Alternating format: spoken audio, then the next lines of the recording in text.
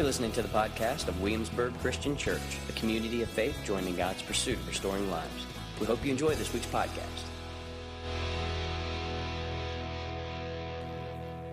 As I have gone through the week, it's been an interesting week for us. We had 2 celebration of life services in 1 week, and for those who are visiting, that's just what we call funerals. So this week I had the sobering joy, the sobering pleasure of being present to celebrate the life of 2 of those in our family who have gone on to be with Jesus face to face. And then, of course, this week we hear about the tragedy in Oklahoma and the tornado that strikes and the loss of life there. Albeit we praise God that the loss of life wasn't as great as they thought, we grieve with families at the loss of life that just simply was.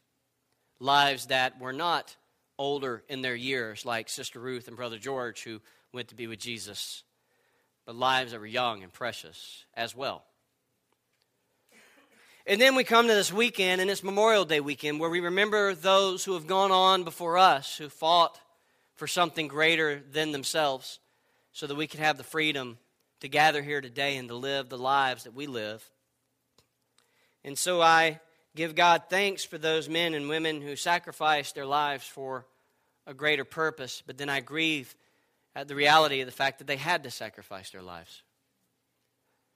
So it's been a very interesting week for me, personally, as I found myself in this sort of deep reflective place where I've really thought about my life maybe more this week than I did last week, and I hope I don't think about my life less next week than I did this week.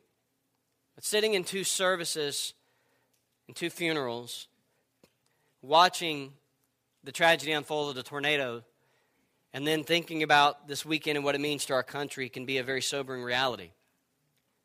And so my mind has been in a lot of different places, but it's been landing on this idea of reflection. And the one text that kept coming up to me that I feel like we need to think about today in light of this weekend and in light of this week is this little verse in Ecclesiastes. Now, Ecclesiastes is Hebrew poetry.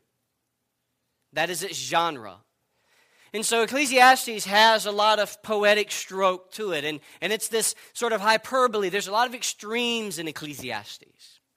And it's very passionate. It's almost Shakespearean in its nature.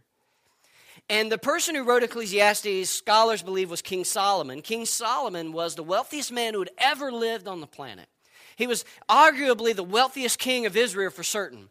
People say there's been none more wealthy than him. Not only that, he was the wisest man. People say that there is none who have lived a life as wise as he.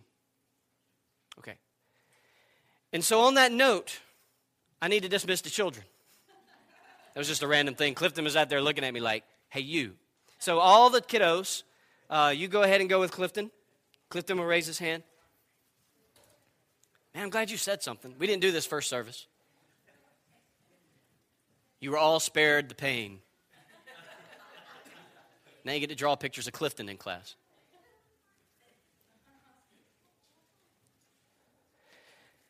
And so Solomon was considered the wisest to have ever lived. The scripture says there would not be one before him and there was not one after him. And so history doesn't really try to press into any of that. And so Solomon, we're going to accept the scholarly understanding that Solomon actually wrote Ecclesiastes, this incredible poem of life. Now, in the text, the writer reveals himself as a teacher or a preacher.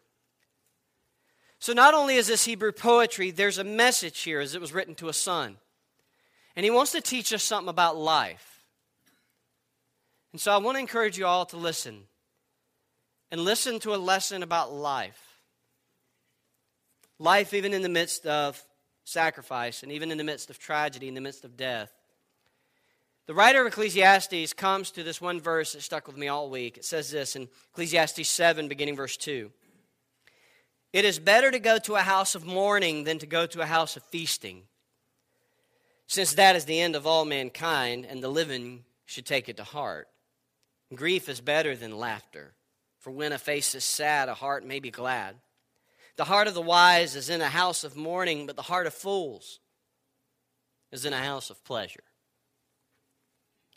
Encouraging stuff, isn't it? Have a good day.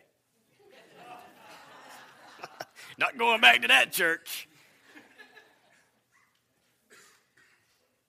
It's a sobering text, what the writer of Ecclesiastes is trying to say, what the teacher is trying to help us see. And I think the teacher is saying when we find ourselves in the attendance of death, we find ourselves thinking about life in a way that maybe we didn't before.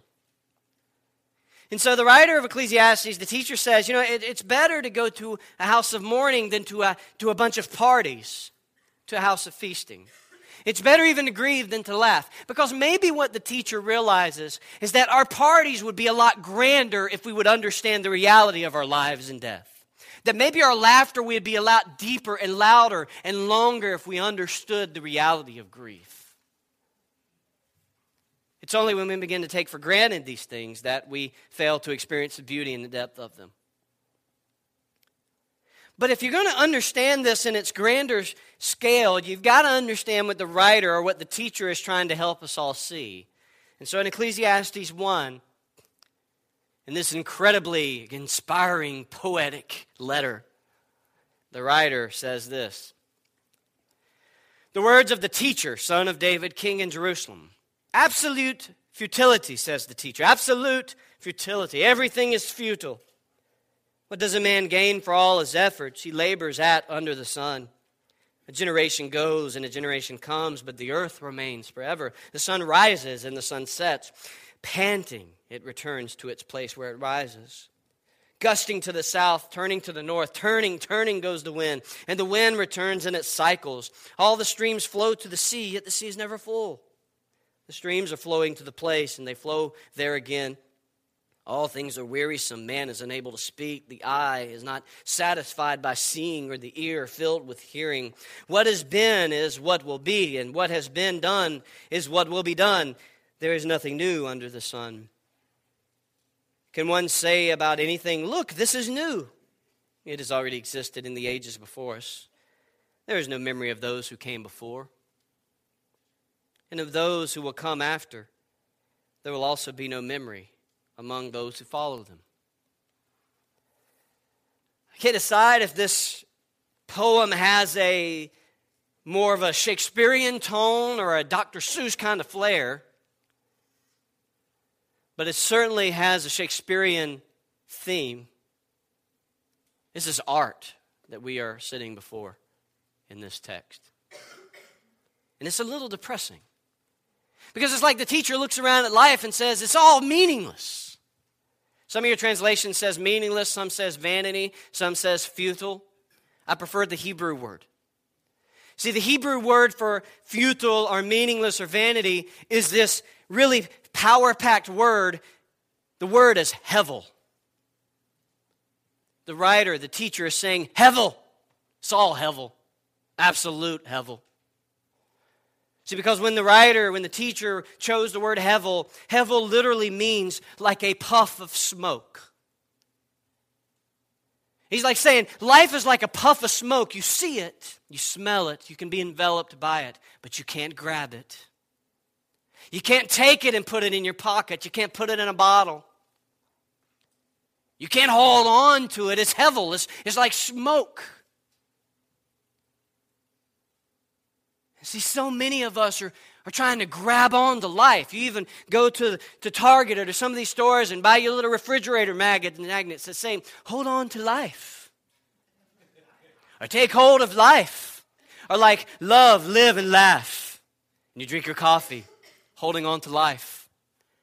Not realizing you can't grab on to life. It's all hevel. It's like a cloud of smoke. It's there. You can smell it. You can be engulfed by it. You can see it from a distance, but you can't grab hold of it. And so many of us have fallen into the notion that life is just something we can grab onto. That we can grab hold of it and we can own it and we can put it in our pocket and save it maybe for another day. Or maybe we can bottle it and save it for next week. And the teacher says, it's all hevel. Life is hevel. You feeling inspired yet? Because maybe the teacher wants us to see that many of us are trying to grab hold of the wrong things. And if you ever doubt that, go to a few funerals and you'll see.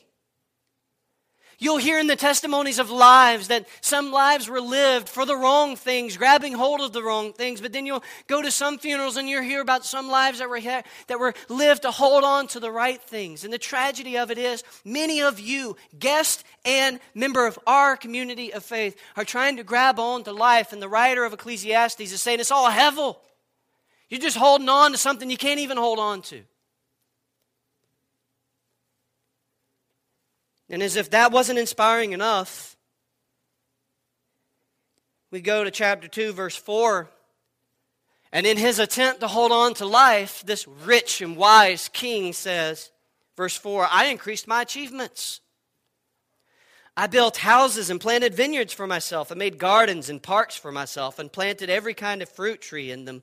I constructed reservoirs of water for myself from which to irrigate a grove of flourishing trees. Actually, there's a key word called myself in all of this. I acquired male and female servants and had slaves who were born in my house. I also owned many herds of cattle and flocks, more than all who were before me in Jerusalem. I also amassed silver and gold for myself and the treasure of kings and provinces. I gathered male and female singers for myself and many concubines to the delights of men. Thus I became great and surpassed all who were before me in Jerusalem. My wisdom also remained with me. All that my eyes desired, I did not deny them. And he had the means. I did not refuse myself any pleasure, for I took pleasure in all my struggles. This was my reward for all my struggles.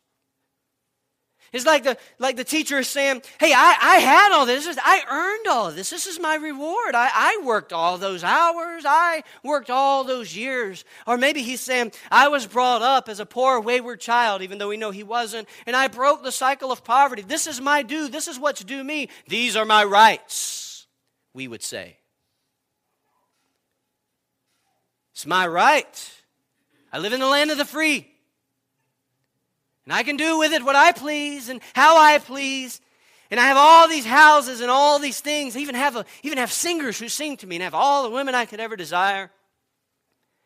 And yet he turns around and he still says in verse 11, when I had considered all that I had accomplished and what I had labored to achieve, I found everything to be hevel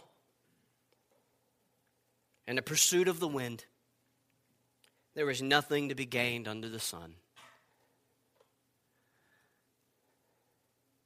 Because I'm reading it thinking, I'd like to give it a try. Give me the houses, the vineyards and the gardens and the singers, the bands. But it was as though he came home and all he could think about is all this beauty and all this glory and all this grand things. And he had the means to get it all, but he just says it was all hevel. And the tragedy is, many of us are living our lives as though it's not hevel at all. As if it's about the houses and the cars and the relationships, even good things. And we stake our claim and our life in them. As if it's not hevel. As if it's not a puff of smoke. And then we find that the teacher wasn't very fond of his job. In verse 18, he said, I hated all my work. Finally, I'm surprised I didn't get some amens on that one. At which I labored under the sun because I must leave it to a man who comes after me. And this guy be more depressed. And who knows whether he'll be a wise man or a fool. Yet he will take over all my work that I labored at skillfully under the sun. This too is hevel. It's like Downton Abbey. This is hevel. I got to leave it all to these people. I'm going to work hard, all that I accomplished, just to leave it to Forrest. Just to leave it to somebody who may not even take it to heart, who may just use it, squander it, or spend it. He says, this is hevel. This is futile.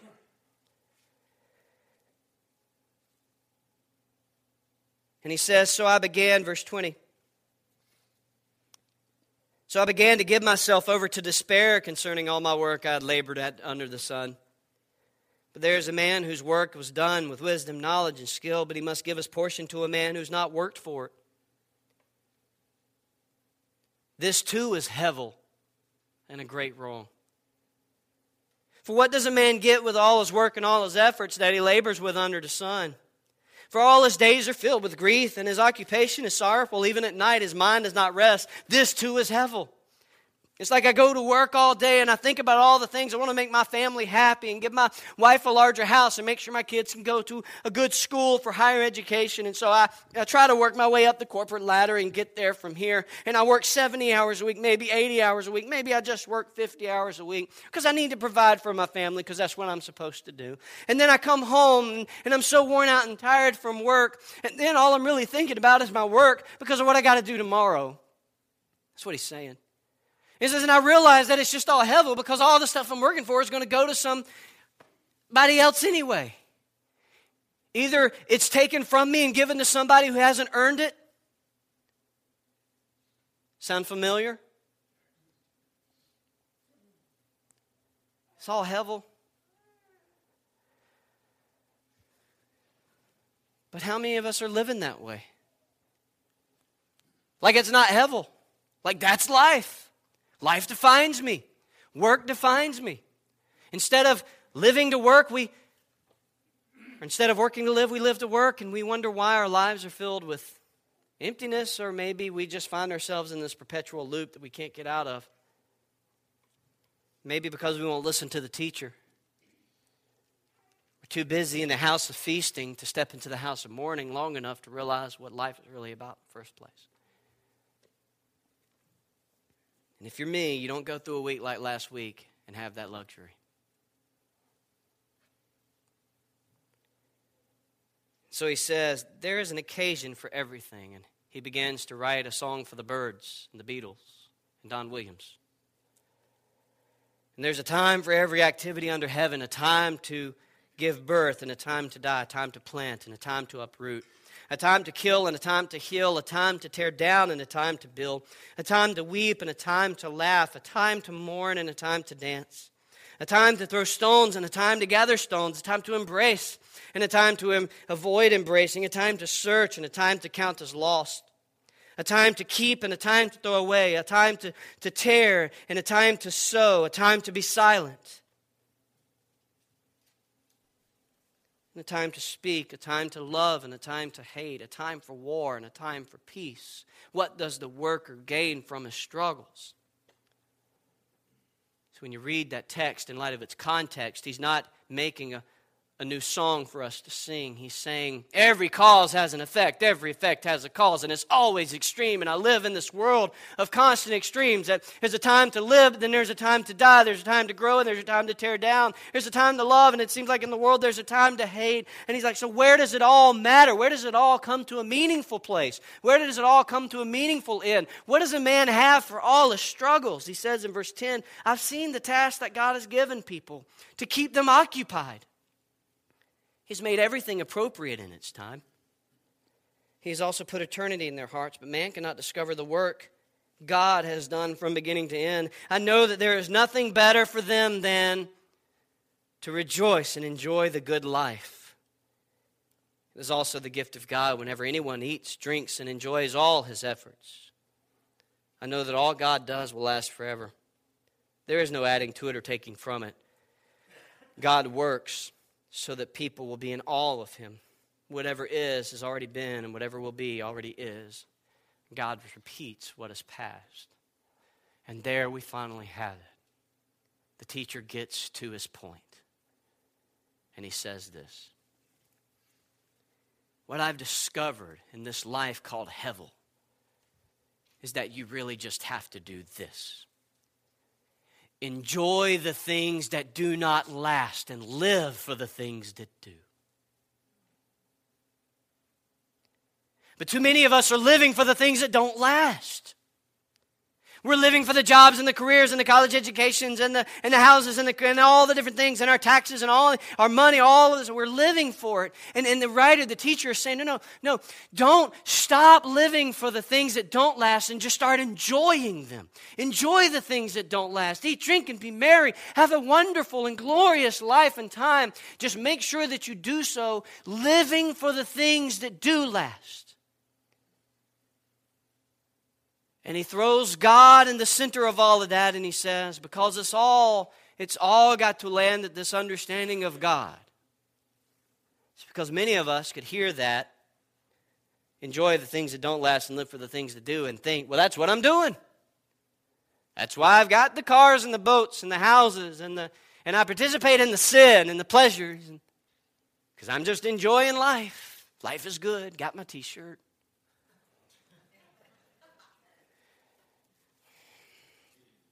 The tragedy of that is you're so self-unaware of what life really is then. And we didn't hear the words of the teacher for almost 3 chapters before he finally landed in any kind of hopeful place at all. See, many of us will not take the time to see what kind of life we've really lived each day. See, what I mean is when you lay your head down on your pillow at night and you trace back your decisions and your actions and your thoughts, or the things you didn't do, or the things you didn't think, or the things you didn't say, everything you do, everything you didn't do will trail back to a throne. And on that throne will sit something. And it will either be work and career, it will be your wife or your husband, it will be your children, or it will be meaning, or it will be some sort of deceived form of obeying God, or it will be just Jesus. But it will be something. Something will sit on that throne. And what the writer of Ecclesiastes, what the teacher is trying to say is that it's all hevel. Make sure what sits on your throne is the thing that lasts.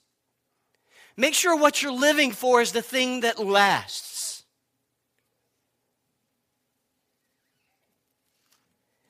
And so he writes on, and we find him in Ecclesiastes 11. And he says in verse 1, "Send your bread on the surface of the waters, for after many days you may find it. Give a portion to 7 or even to 8. For you don't know what disaster may happen on earth. If the clouds are full, they will pour out rain on the earth. Whether a tree falls to the south or the north, the place where the tree falls, there it will lie. One who watches the wind will not sow, and the one who looks at the clouds will not reap. Just as you don't know the path of the wind, or how bones develop in the womb of a pregnant woman, so you don't know the work of God who makes everything. So in the morning sow your seed, and in evening do not let your hand rest, because you don't know which will succeed, whether one or the other, or if both of them will be equally good." He is saying, instead of watching and waiting and setting up your life in such a way that says, well, I'll get serious with my faith when, or I'll start loving my neighbor, when, or I'll do this thing when. He says, don't stare at the rain, waiting for the rain to come and the clouds to roll in. The people who stare at that, that's just all they do. They never sow. He says, no, when you wake up, you sow seed. You just do it. You don't wait. You don't set your life up to say, well, I'll say that to my loved one when, or I'll seek reconciliation and forgiveness with that person when the time is right, or when whatever. He's saying, no, don't do that. That's not what you do. Invest your life. If you do that, then you're spending your life or you're wasting your life. He's saying if you want to invest your life, then in the morning sow your seed, and in evening do not let your hand rest, because you don't know which will succeed. You don't know what God is up to. You don't know what He's going to bless and what He's not. So instead of just waiting for life to happen, you go out and live it. Enjoy the things that don't last. Your relationships in those things, because they won't last. At some point, you're going to sit in a funeral service of somebody you love. And so don't wait for that. Don't sit there and think that, well, I'll just give my boss all I've got, when I feel like giving it all I got. He says, no, enjoy the work. Find joy in your work. But just make sure you live for the things that do last. Don't just wait for life to happen because it's happening to you and it's like a puff of smoke. It's all hevel. You get in the game and you go live life. And you give it all you've got because it may be all you have.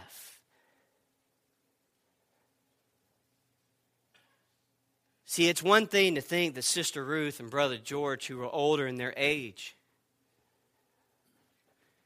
and to sit in the funeral services of those who were older, to think, man, I hope I grow up to be like them. It's another thing to hear stories of young lives lost in a tornado. It's like we we fail to live with the sober reality that we don't have tomorrow promised. We may sing a country song or two about it, but we ain't living it.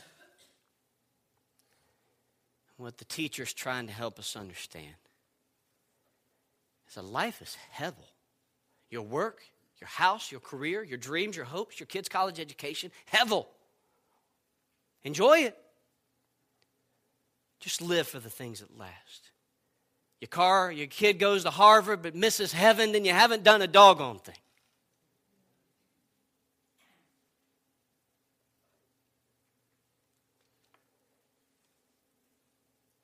Live for the things that last. And so he goes on and he says in verse 7, light is sweet and it is pleasing for the eyes to see the sun. For if a man should live many years, let him rejoice in them all. And let him remember the days of darkness, since they will be many. All that comes is hevel.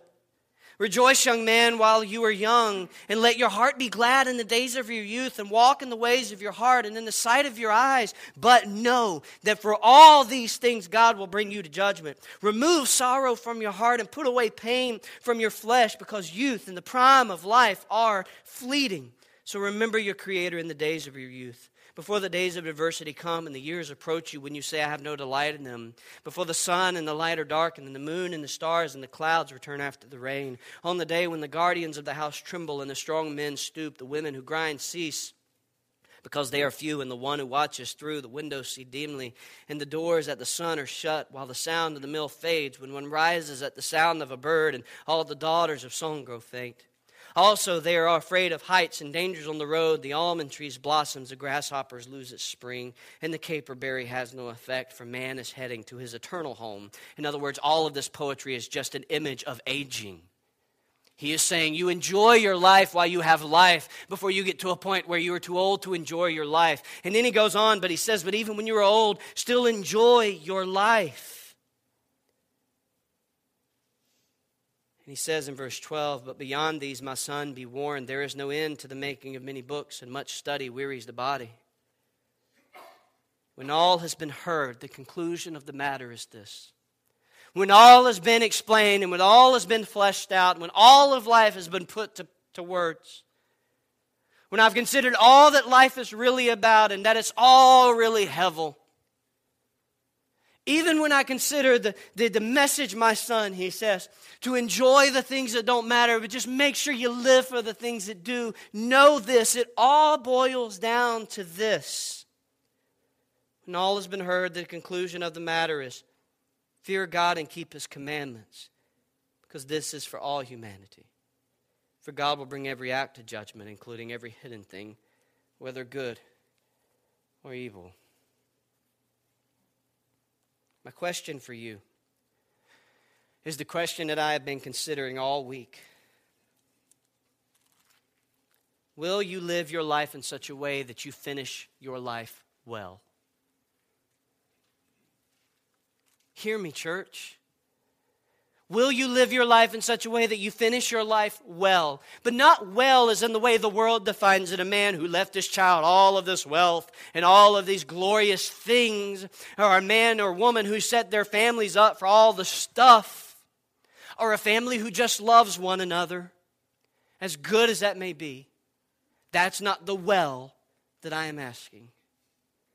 Will you finish your life well?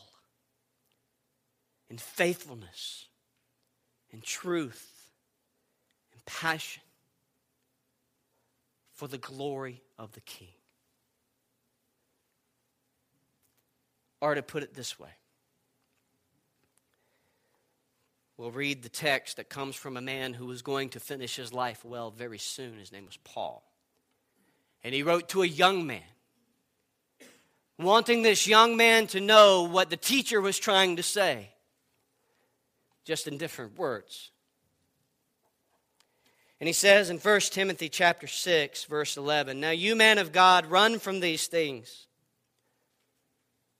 And you can read what these things are, the sins and the pleasures and all the deceptive things that you think are worth living for. He says, run from these things and pursue rightness, godliness, faith, love, endurance, and gentleness. Fight the good fight for the faith. Take hold of eternal life. Notice he says take hold of eternal life. Many of us are trying to just take hold of life and it's hevel. And he's saying, no, take hold of the life that actually isn't hevel. Eternal life. You can hold on to that one. Take hold of that, to which you are called and have made a good confession before many witnesses, in the presence of God who gives life to all, and before Christ Jesus, who gave a good confession before Pontius Pilate. I charge you to keep the commandment without blame and spot until the appearing of our Lord Jesus Christ, which God will bring about in his own time. He is the blessed and only sovereign, the King of kings and the Lord of lords, the only one, has immortality, dwelling in unapproachable light, from whom none of mankind has seen and can see, to whom be honor and eternal might.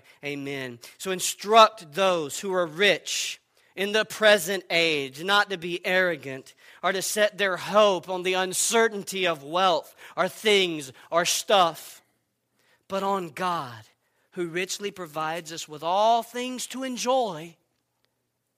Instruct them to do good, to be rich in good works, to be generous, willing to share, storing up for themselves a good foundation for the age to come. And listen to this, so that they may take hold of a life that is real. You want to hold on to a real life? Then it's actually very simple. Learn to give your life away. Learn to give it away. If you can't give away the coat, then the coat owns you. If you can't give away the 20, then the 20 owns you. If you can't give rid of the sin, then the sin owns you. If you can't love your neighbor, then the hatred of neighbor owns you. No matter how deceived you and I may think we are, how many church services we come to, how much communion bread we eat, and communion drink we drink, at the end of the day, God calls us. He says, I want you to enjoy the things that don't last, but you got to live for the things that do. And if you want to know what that looks like, then you pursue faithfulness. You pursue rightness. In a world where there's a lot of wrongs, you be about making them right. You do generous things. You be rich in good works. You give your life away. And if you learn to give your life away, then you will have taken hold of a life that is real. And you'll finish well. See, because in learning to give our lives away, that's the closest we come to following Jesus. Because he sure gave his away. What does it look like to give it away? Start with the things you don't want to. And start investing in the things that last forever. Don't work so hard to get your kid to Harvard that they miss heaven. Don't think that it's because the church this or the church doesn't or the church that. That's you. You've got the Holy Spirit inside of you. Inside of your home. What you decide to do with his work and his conviction is on you and me. But the power and the ability to do so is on you and me. We have it inside of us. The only question is, what are we going to set our lives for? Are you going to live for the things that don't last and somehow deceive yourself into thinking that you're living for the things that do? Are you going to do what we have to do when we sit in funerals and when we sit and we look at tragedies in the world, where we finally sit down and we're sober enough to say, you know what? I've actually been living my life in the wrong way. I haven't been enjoying the things that don't last as much. I haven't laughed as much. I haven't had as much joy in my heart. I'm too intense. I'm too this. I'm too that. I need to enjoy the things that don't last. I enjoy me some banana pudding. It's not going to last very long, but I'll enjoy it. I enjoy a good cup of coffee with a good friend. I enjoy the sweet embrace of my little boy and my wife. I enjoy being with you, but I'm not living for those things. I'm going to live for the things that last. And you know what those are. And if you struggle to know, then you read that 1 Timothy chapter 6. Verse 17 verse. And you just give your life away. And then maybe we will take hold of a life that is real. And it won't be hevel after all. Let's pray.